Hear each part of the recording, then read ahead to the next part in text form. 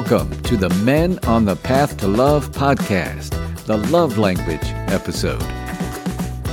I'm Bill Simpson, your host. I coach men who are struggling in relationship to help them communicate effectively, build trust, and deepen intimacy so that they can be the best version of themselves in relationship and live the life they love.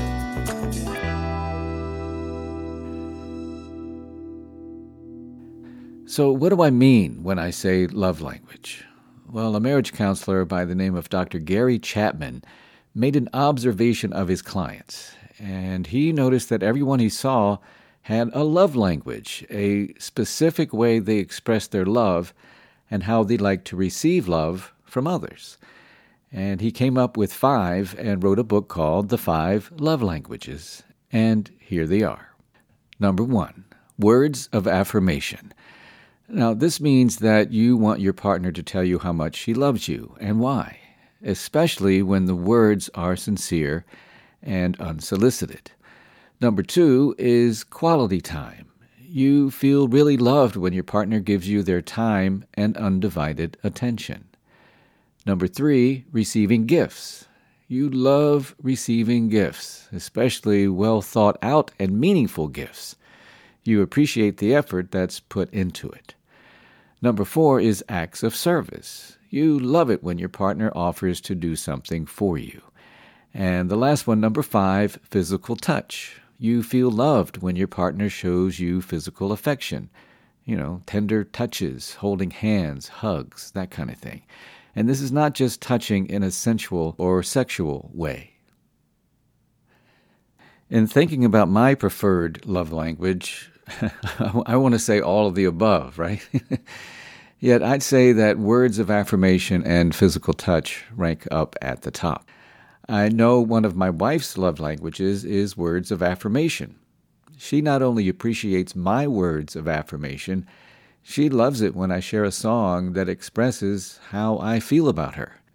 For me, sometimes I have a hard time putting into words what's in my heart. And when I hear a song that nails it, I share it with my wife. And to see the look in her eyes when I do share just opens my heart even more. And it's a beautiful thing. So I imagine there are many variations of love language. And I think the most important thing about love languages is knowing your spouse's or partner's love language and that your spouse or partner knows yours and express your love accordingly.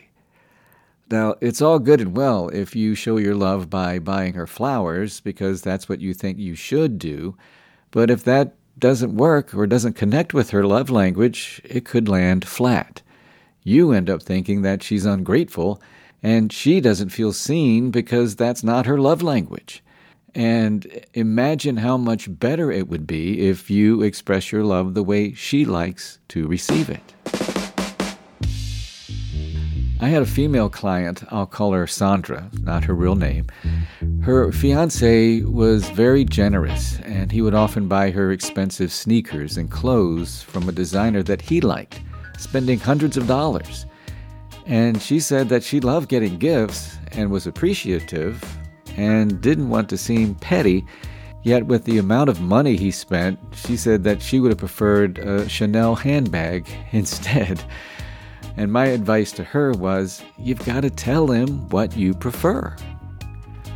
Now, another classic example is from a client, I'll call him Derek, not his real name. He was a huge basketball fan, right? His partner, Danielle, not her real name, would go to some games with him, but she wasn't a big basketball fan. Now, Derek was able to get an amazing deal on a pair of courtside tickets for a Sixers game. Still paid a lot of money for them. And he decided he would surprise her with the tickets for her birthday. Well, you know what's coming, right? The morning of her birthday, Derek was so excited and couldn't wait to give her the tickets. Danielle sensed his excitement and was eager to open the card. She loved the card, and then she saw the tickets as he yelled, "Surprise! Courtside tickets, baby!"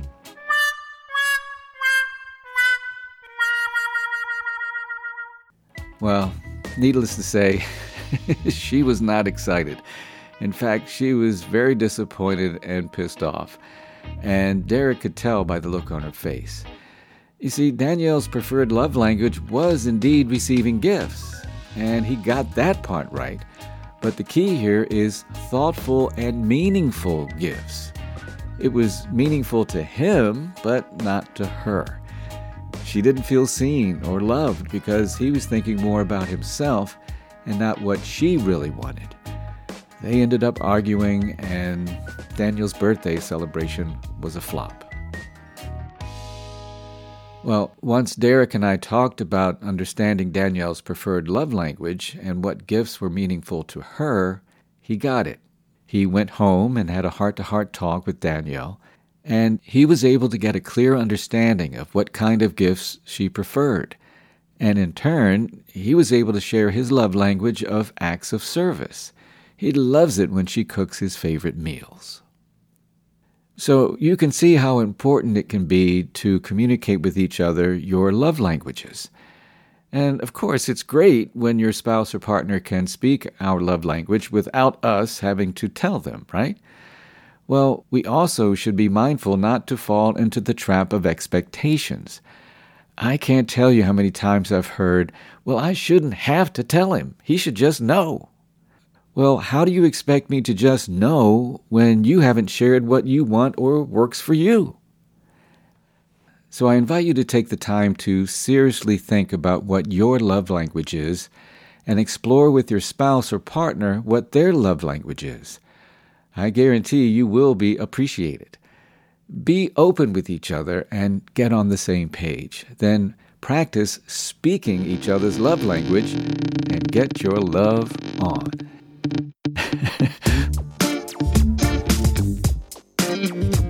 In the words of Gary Chapman, the author of The 5 Love Languages, he says, your emotional love language and the language of your spouse or partner may be as different as Chinese from English.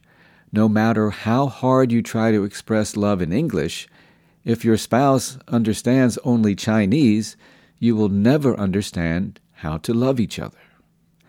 So become fluent in your lover's love language, and you will be on the path to love and to living the life you love.